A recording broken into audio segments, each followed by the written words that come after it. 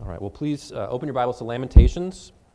It's in the Old Testament, right after Jeremiah, in between Jeremiah and Ezekiel. Last week I gave an overview of this book, and I introduced an idea that may have been surprising to you. The idea is that poetry is important. The poetry gets a bad rap among some people, like myself. You might think it's boring, it's hard to understand, it's too subjective, too emotional. You might prefer instead clear, logical, objective facts to poetry. But we saw last week that poetry and art in general are gifts from God that He has given to us, that they're important precisely because they're so emotional. That we as human beings need more than just facts. We need not just to know the truth, we need to be moved by it. So we need things that speak both to our hearts and to our heads. And for that, God has given us art. So that was the big application last week as we looked at Lamentations, was just don't neglect art, don't neglect poetry. Don't despise it, it's a good gift. And we based that application off the simple fact that Lamentations exists. Just the fact that Lamentations exists. If you remember the context, for 40 years, God had given prophecies through Jeremiah to the people of Judah. And for 40 years, Jeremiah had said to them, repent. You've turned away from God, you have sinned, judgment is coming. And if you don't repent, God will bring the judgment He has promised. And for 40 years, the people did not listen, and then in 587 BC, the Babylonians did attack, and they destroyed the city. People died of starvation, they died from the sword, they destroyed the temple, they burned it to the ground, and they took people into captivity into Babylon. It was total destruction. And the remarkable thing that we saw last week was simply that in response to this great event, this terrible tragedy, worse than anything that had happened to them up until that point, the next thing God did is inspire Jeremiah to write 5 poems about these events. So in the aftermath of tragedy, God gave poetry, which tells us that it's important, that these poems, this art is important. So we don't want to neglect these, we want to study them, that's what we're going to do. We're going to try to learn from these poems. Now, if you look in your bulletin, you'll see a lavender-colored insert. That's a bonus for you. I mentioned last week that these poems in the original Hebrew are acrostic poems, which means that each line or each stanza begins with a new letter in the alphabet. Now, no Bibles have tried to translate it that way because it's just really, really hard. But there have been different individuals that have tried it. So I just wanted to give you this as a reference. This is an example of someone who's worked really hard to try to translate Lamentations 1 while still preserving the acrostic nature of it. So it's something you can look at on your own. We're still going to look at the ESV today as we do our study. We're going to be looking at chapter 1. And as I read this, I actually want to invite Jamie to come up to read it with me for a very specific reason. So come up here. Because you'll notice as we're reading this, that there are 2 voices in Lamentations chapter 1. Okay, there's the voice of the observer, which is what I'll be reading, and then there's the voice of the sufferer, which is what Jamie will be reading. And so the chapter is divided roughly into half, and you'll notice this, it'll be more obvious to you as we read it out loud, but it's right there in the passage that you have these 2 voices, and they kind of trade off in their talking. So, without further ado, the Lamentations Chapter 1. How lonely sits the city that was full of people. How like a widow has she become, she who was great among the nations. She who was a princess among the provinces has become a slave. She weeps bitterly in the night with tears on her cheeks. Among all her lovers she has none to comfort her. All her friends have dealt treacherously with her. They have become her enemies. Judah has gone into exile because of affliction and hard servitude. She dwells now among the nations, but finds no resting place. Her pursuers have all overtaken her in the midst of her distress. The roads to Zion mourn, for none come to the festival. All her gates are desolate, her priests groan. Her virgins have been afflicted, and she herself suffers bitterly. Her foes have become the head, her enemies prosper, because the Lord has afflicted her for the multitude of her transgressions. Her children have gone away captives before the foe.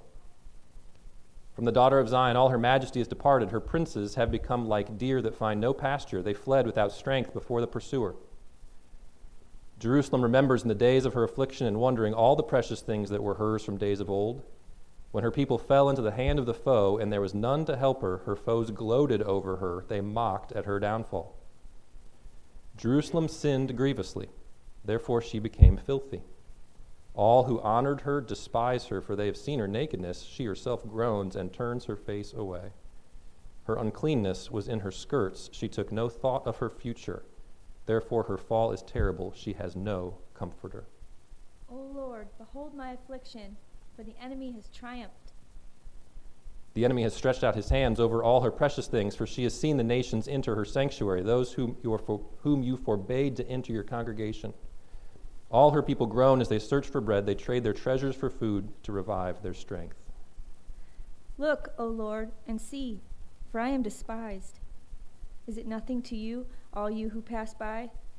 Look and see if there is any sorrow like my sorrow, which was brought upon me, which the Lord inflicted on the day of his fierce anger. From on high he sent fire, into my bones he made it descend. He spread a net for my feet, he turned me back. He has left me stunned, faint, all the day long. My transgressions were bound into a yoke. By his hand they were fastened together. They were set upon my neck. He caused my strength to fail. The Lord gave me into the hands of those whom I cannot withstand. The Lord rejected all my mighty men in my midst. He summoned an assembly against me to crush my young men. The Lord has trodden as in a winepress the virgin daughter of Judah. For these things I weep. My eyes flow with tears. For a comforter is far from me, one to revive my spirit. My children are desolate, for the enemy has prevailed. Zion stretches out her hands, but there is none to comfort her. The Lord has commanded against Jacob that his neighbors should be his foes. Jerusalem has become a filthy thing among them. The Lord is in the right, for I have rebelled against his word. But hear, all you peoples, and see my suffering. My young women and my young men have gone into captivity. I called to my lovers, but they deceived me. My priests and elders perished in the city, while they sought food to revive their strength. Look, O Lord, for I am in distress.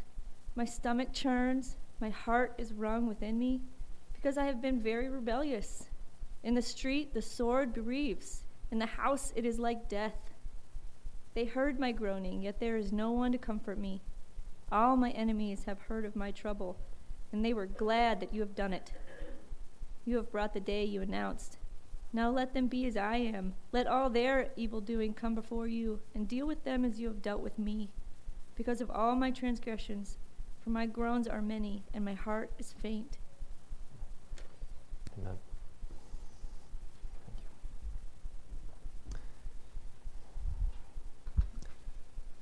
Well, every time I try to preach poetry, I say something like this: we're about to kill something beautiful. Okay?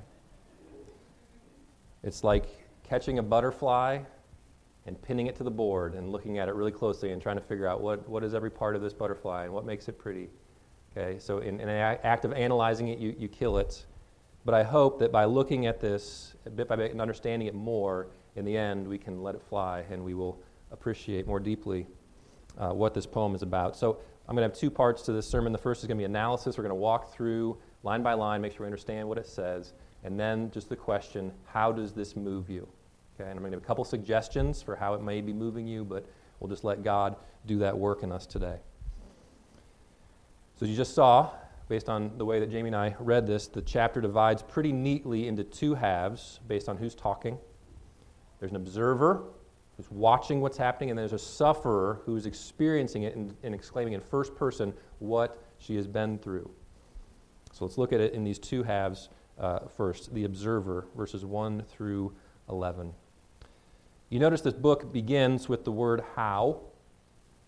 That's actually the first word in Hebrew. It's the title of the book. In Hebrew, it's not called Lamentation, it's called how. And that has a couple meanings to it, right? It says it's how, as in, alas, how lonely sits the city. Can you believe what has happened? How bad is this? But also it has this sense of a question that runs throughout the whole book and runs through our suffering as well. How? How could this happen? And what has happened exactly? Well, the observer tells us, first of all, that what's happened is there's been a great reversal. So verses 1 through 3, he goes through this great reversal. Ever since Babylon came and destroyed the city, things have been upside down. Everything is reversed. So verse 1 talks about this reversal in status. It says, how lonely sits the city that was full of people. So the city used to be full of people, now it's lonely. It says, how like a widow she has become, she who is great among the nations. Jerusalem used to be this great city, this world-class city. New York, London, Los Angeles, and now it is a widow, lonely. She who was a princess among the provinces has become a slave. Jerusalem used to rule, and now it's in slavery, this great reversal of status.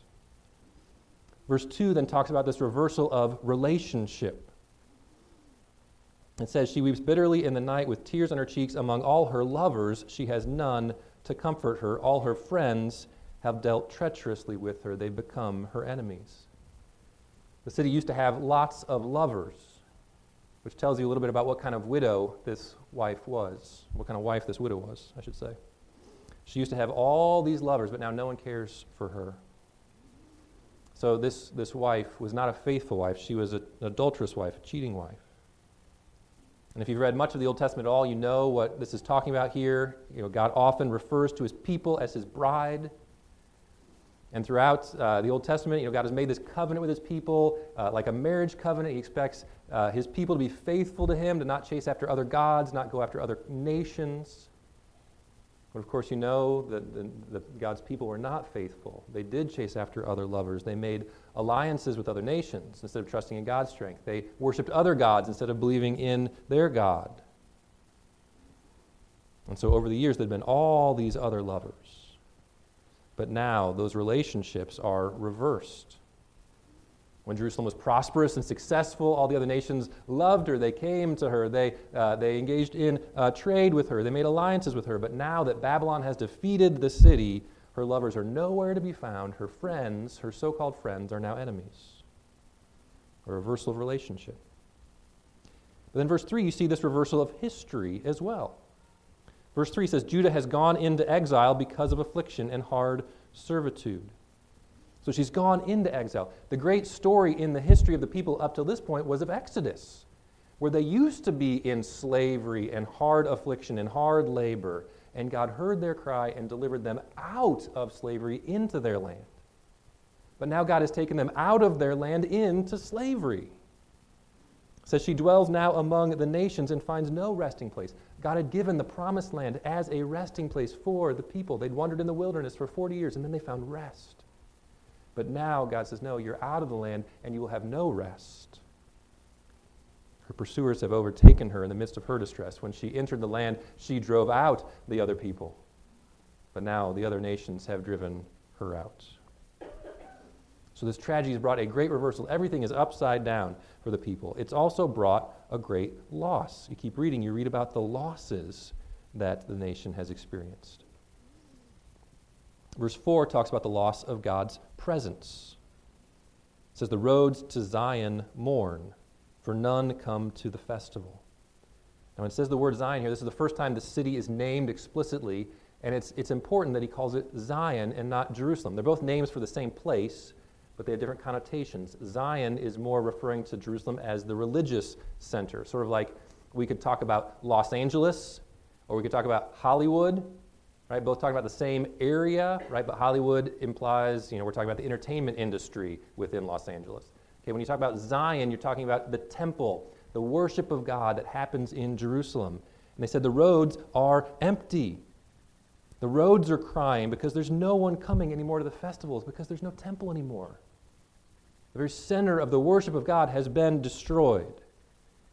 All her gates are desolate. Her priests groan because the temple has been destroyed. God has left the city. It's a great loss. But he's not the only one. The people have left too. Verse 5 speaks of the loss of God's people. It says her foes have become the head, her enemies prosper because the Lord has afflicted her for the multitude of her transgressions. Her children have gone away, captives before the foe. Her children have gone away. Now that last line, her children have gone away. That word for children is a word for young children, like suckling infants, like toddlers, like really tiny kids. Similar to how we might say our babies, right? So her babies have gone away. They took my babies, my special, precious little ones.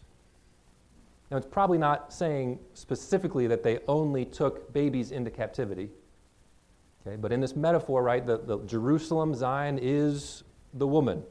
And so the children of Zion are the people. Okay, who are the babies? Who's Jerusalem's babies? It's the people that live there, her special ones, her children. The people of Jerusalem have been taken away into captivity. So God's gone, the people are gone. What a great loss. And with that comes the loss of glory. Verse 6 says, "For from the daughter of Zion all her majesty has departed. Her princes have become like deer that find no pasture." Her majesty's gone. There's nothing glorious about the city anymore. You would never say, "Hey, come check out my city. It's a great city." It's not a great city anymore. It's been destroyed. God is gone. The people are gone. There's nothing to recommend it. Even the princes, the chief among the people, the best and the brides, have nothing. They can't even find food for themselves. All the glory's been lost. And with that comes great shame. So in verses 7 through 11, great shame. It says, "Jerusalem remembers in the days of her affliction and wanderings all the precious things that were hers from days of old." So we remember the glory days. Used to be great, not now. What happens now? "When her people fell in the hand of the foe, there was none to help her. Her foes gloated over her. They mocked at her downfall." So after she was defeated, after the city was defeated, what happened? The enemies gloated. They mocked. It's very shameful to be defeated in battle. It leaves you feeling embarrassed. If you doubt that, just think out how hard it is when our country's defeated, like even in the Olympics, right? We don't like it when another country beats us in the Olympics, let alone in a war. To be defeated in a war is shameful. It's the shame of defeat. There's also the shame of sin, and really of her sin being exposed now to the world. Everybody sees what Jerusalem has done. Verse 8, "Jerusalem sinned grievously, therefore she became filthy. All who honored her despise her, for they have seen her nakedness. She herself groans and turns her face away." So she has sinned, and that sin has now been seen by everyone. They've seen the punishment that God has brought for her sin, and the filthiness is on display for everyone to see. Okay, now we've got to be clear about this. We'll probably say this again and again as we go through this book. In this particular situation, there's a very direct line between the sin of this people and the punishment that God has brought. Okay, there's been 40 years of Jeremiah giving this prophecy, and now it's finally come, and there's been centuries before that of God saying, if you disobey the covenant, there will be consequences. So there's a very clear line here. That's not always the case in our lives. It's not always true that when you experience a particular suffering, you can draw a clear line from here back to some sin that you did. Now this is the consequence of that sin. Okay, so if you get in a car accident, you shouldn't be thinking, "Oh, this is because I lied yesterday," right? Or if you get sick, "Oh, this is because I, cheated on my taxes," or whatever it is, right?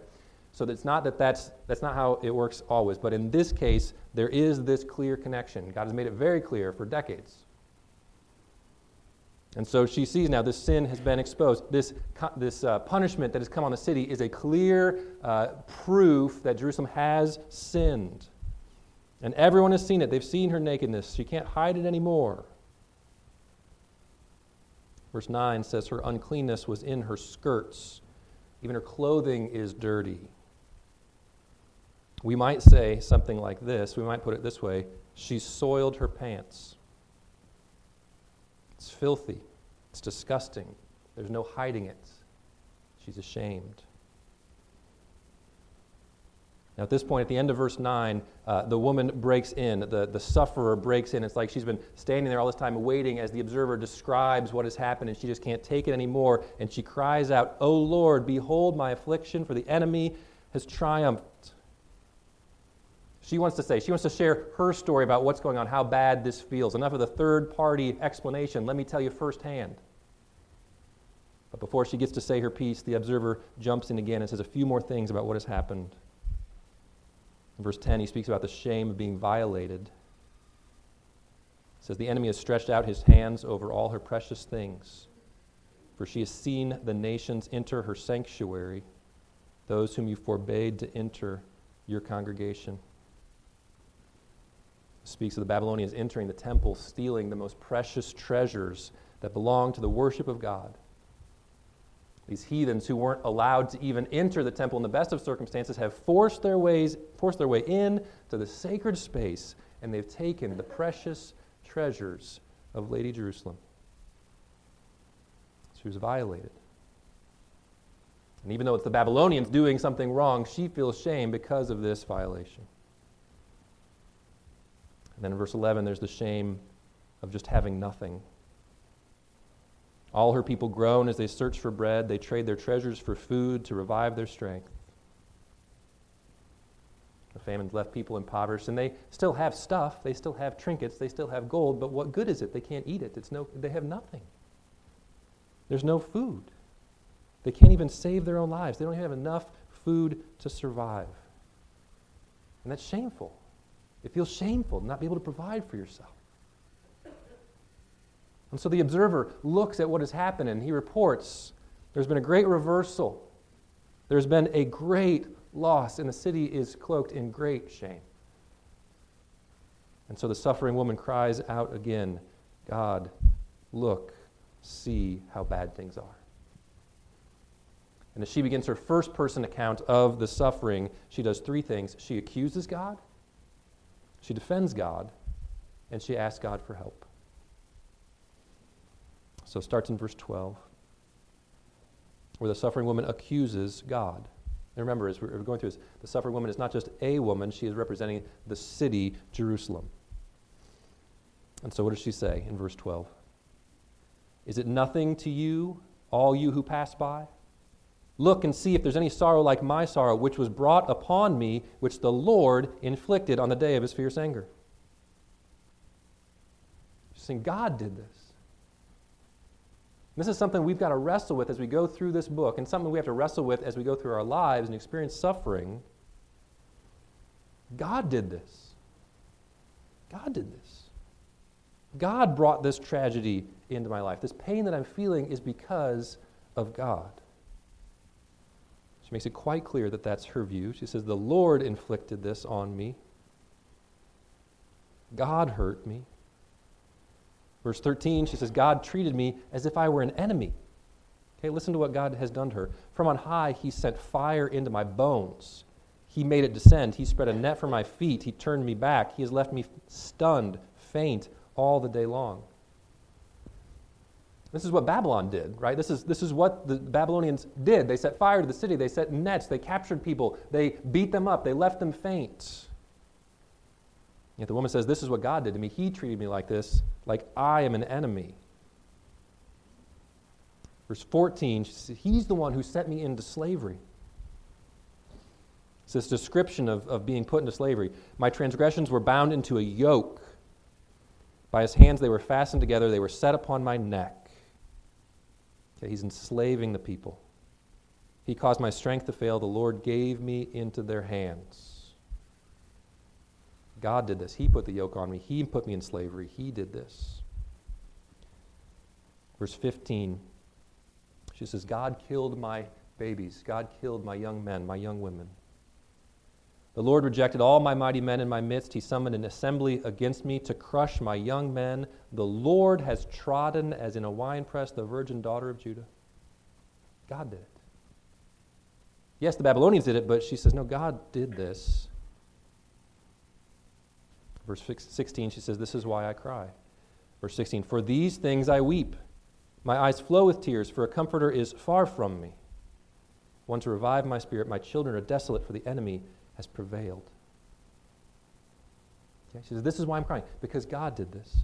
Because God attacked me like an enemy. He sent me into slavery. He killed my children, and there's no one to comfort me. That's why I cry. And it may be, in this point, we're supposed to see that she is crying. She can't speak anymore. She's weeping. And in verse 17, the observer jumps in one more time and makes commentary. He says, Zion stretches out her hands. So she's like a broken down woman at the side of the road who's experienced all this loss. She's been trying to get anybody to listen to her as they walk by. This is why I weep. All this sorrow has happened, and she's just crying. She can't talk anymore. She stretches out her hands. Do you see me? but there is none to comfort her. The Lord has commanded against Jacob that his neighbors should be his foes. Jerusalem has become a filthy thing among them. So she accuses God. She says, you did this. But then in her final speech, she gathers herself again and she turns around and she defends God. She doesn't take back what she said, but she acknowledges that somehow God was right to do what he did. So verse 18, she says, the Lord is in the right, for I have rebelled against his word. But hear, all you peoples, and see my suffering. My young women and my young men have gone into captivity. She says, the Lord is right. This is not a surprise. This is not coming out of nowhere. I was warned. He told me for years and years and years that if I rebelled against him, that I would experience this sort of discipline. And now it's happened. And I can't say he's wrong. It still hurts. It's still terrible. Verse 19, I called to my lovers, but they deceived me. My priests and elders perished in the city while they sought food to revive their strength. These people I trusted in instead of God, they failed me. God said this would happen. And then she ends with a cry for help. So she accuses God, she defends him, and then she just cries out for help. Verse 20, look, O Lord, for I'm in distress, my stomach churns, my heart is wrung within me, because I've been very rebellious. In the street the sword bereaves, in the house it's like death. She says, I know I deserve this. I know I've been rebellious. I get it. God, help. Help. This is terrible. You were right to do what you did, but please stop. Please deliver me. In verse 21 and 22, she then turns to the enemies, the ones who have perpetrated this evil. She says, God, what you've done to me, because I deserved it, now do to them, because they also deserve it. Verse 21, they heard my groaning, yet there was no one to comfort me. All my enemies have heard of my trouble. They are glad you have done it. You've brought the day you announced. Now let them be as I am. Let all their evil doing come before you, and deal with them as you have dealt with me because of all my transgressions. God, I'm hurting. I believe that you're just. These people have done evil. Now get them. And then she ends with a groan. My groans are many. My heart is faint. And she falls back into silence. That's what the poem's about. Okay, we've analyzed it. We've looked at what does it say? What's it talking about? But poetry is not meant to be analyzed. It's meant to be experienced. It's meant to live, to move you, to take your emotions through something and bring you out changed on the other side. So how does this move you? I can't dictate that. That's kind of the beauty and frustration of art, right? I can't say this is how you are supposed to experience this poem. But I can give you some suggestions. I'm going to give one suggestion for you if you're reading this more as a sufferer, and one if you're reading it more as an observer. Okay, so how might this poem move you if you come to it as a sufferer? So if you come to this not as the dispassionate observer, seeing bad things happen to other people, but that you identify with this woman, with this person who's experienced great tragedy. If that's you, what could this poem do for you? I hope one thing that it does for you is gives you the freedom to talk about your pain. I really hope it does. I hope it gives you the freedom to talk about your pain.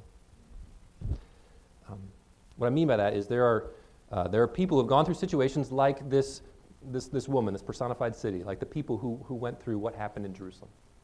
People even today are going through things like this. There's bombing happening in Syria right now where people are going through things like this. And maybe you in your life have experienced a trauma, a violent crime, or PTSD from being in the armed services or something else.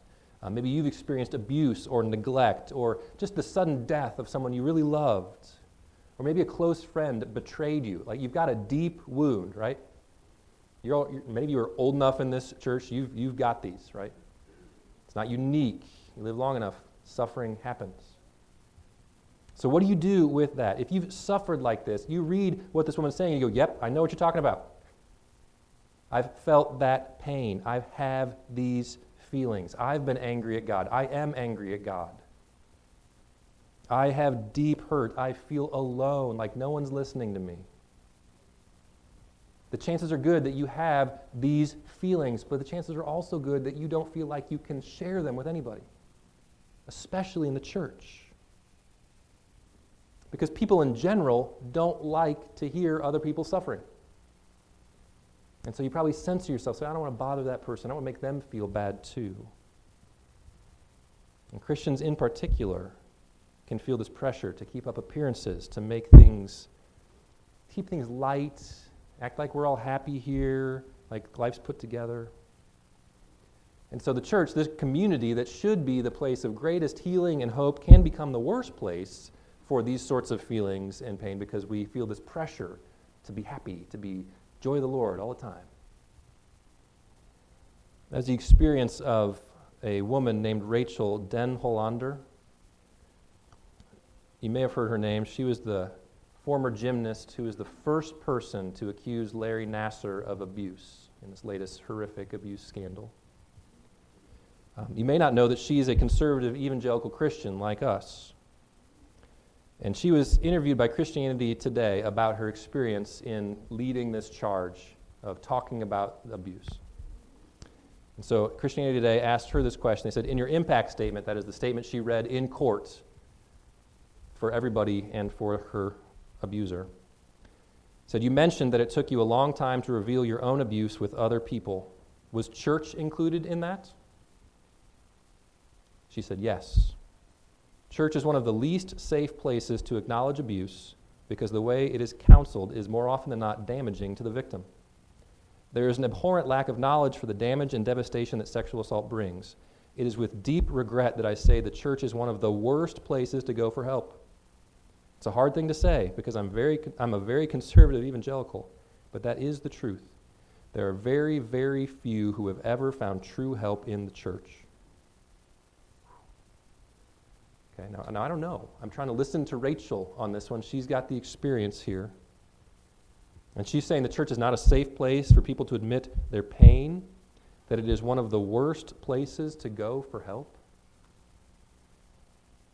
I'd like to change that. And I think we can change that by empowering those of you who are suffering to talk about your pain here. Right? Like if you're in church and you're talking about bad things you've been through, and you get pushback from somebody, say, that doesn't sound very Christian. You shouldn't complain. You shouldn't accuse God. I want to point you to Lamentations 1. Say, this is Scripture. This is God saying, here's how you talk when you've been through a devastating experience. You're not being sinful to talk like this. You're not being sinful to express your pain and to talk about how angry you are at God and how bad things are. You're being biblical. Being biblical. Lamentations is in the Bible in part to encourage everyone who suffers that you can talk like this. You don't have to pretend that your pain isn't real. You don't have to pretend that you're not mad at God. You don't have to keep the stiff upper lip and just say things like, all things work together for good. The joy of the Lord is my strength. I can do all things through Christ who strengthens me. Now those are true verses. Those are true verses. But so is it nothing to you all who pass by? Look and see if there is any sorrow like my sorrow which was brought upon me, which the Lord inflicted on the day of his fierce anger. So let this person give you the courage to speak up. I think this is part of the power of what's happening with the Me Too movement that's going on these days. This was what started in the aftermath of the Harvey Weinstein sexual abuse scandals as people began to stand up and say, hey, not just those people, it didn't just happen to them, it happened to me too. And thousands of women have stood up and said, no, I have also been abused. I've also had these painful experiences. Now what's going on? Is it just like over the last couple months, all of a sudden there's been tons of new abuse happening and people talking about it? No. It's that for years and years and years, no one felt like they could say anything about it. They were ashamed of what had happened. They felt there would be more shame if they talked about it. But just the simple act of someone standing up and saying, no, this happened, and then another person standing up and saying, yes, I had that experience too, and me too, and me too. Now people feel like it's okay to talk about their pain, and many people in talking about it are finding healing. And so it may be that Lamentations 1 is your Me Too moment, where you've suffered greatly but largely in silence because you didn't think you could talk about it in church. And I'm not just talking about women here. Men experience trauma too, and men may be worse at talking about these things. Maybe you feel embarrassed to admit that your tears have been your food all night long. But if you've been suffering, listen to this courageous voice, this woman who will not be silenced. And let her voice give you courage to say, me too, me too. You have the freedom to talk about your pain. Now, what if you're an observer? The person on the outside, seeing the suffering of others, but not going through it yourself. I hope this poem moves you to listen to those who are suffering. So when they find that courage to say, me too, and they share their story about what's happening, or even you see the news story or hear what's going on in other parts of the world, that you don't turn away. You don't shut them up. You don't say, please stop making me feel bad with all of your pain. But you move towards them and you listen. The unavoidable message of chapter 1 is the loneliness of pain. It's so lonely to be in this place of pain. You hear this refrain 5 times in this chapter. She has no one to comfort her. Verse 2, she has none to comfort her. Verse 9, she has no comforter. Verse 16, a comforter is far from me. Verse 17, none to comfort her. Verse 21, no one to comfort me. 5 times. She's utterly alone. She has no one to comfort her. She just wants someone to look and to see what has happened. 3 times she cries out to God, look. Verse 9, O Lord, behold my affliction. Just see it. Just look. Verse 11, look, Lord, and see. Look and see what's going on. Verse 20, look, O Lord, for I am in distress. And in verse 12, look and see, to the passersby, look and see if there's any sorrow like my sorrow. What does she want? What does this person in great pain want? She wants to not be alone. She wants somebody to see how bad things are and to not cross the other side of the street and run the other direction, but to move towards her. She reaches out her hand and say, I see what you're going through. And that's your job if you're the observer of pain.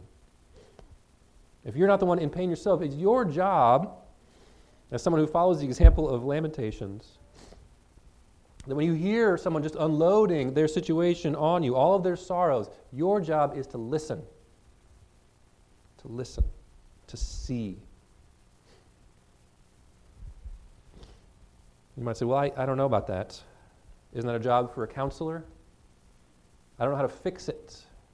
They tell me all this stuff, and I don't know how to fix it. I'm just going to feel all anxious like I should fix it. You don't have to fix it. The person cried. Nobody could have fixed what happened to this person. You're not going to just rebuild the temple and build the city walls and bring the kids back from exile and say, everything's fine, I can fix it. Here's what we do. Let's make a plan. Let's work the plan. Nobody could fix this. She didn't want somebody to fix it. She wanted a friend. She wanted somebody to see, to hear, to be with her. That's all you have to do. You can fix that problem. You can fix the problem of loneliness by moving towards the person who is suffering and being their friend and staying with them and hearing them and seeing what they're going through. She just wants someone to comfort her. So if you're the observer, let this poem move you to listen to those who are suffering. Be a safe space for a friend. Now, it may be that this poem moves you in other ways. And then as you come back to it again and again, it moves you in different ways every time. And that's great. That's fine. But I hope that at least you see that if you are suffering, you have the freedom to share your pain. And if you are an observer, you have the obligation to listen. Let's pray.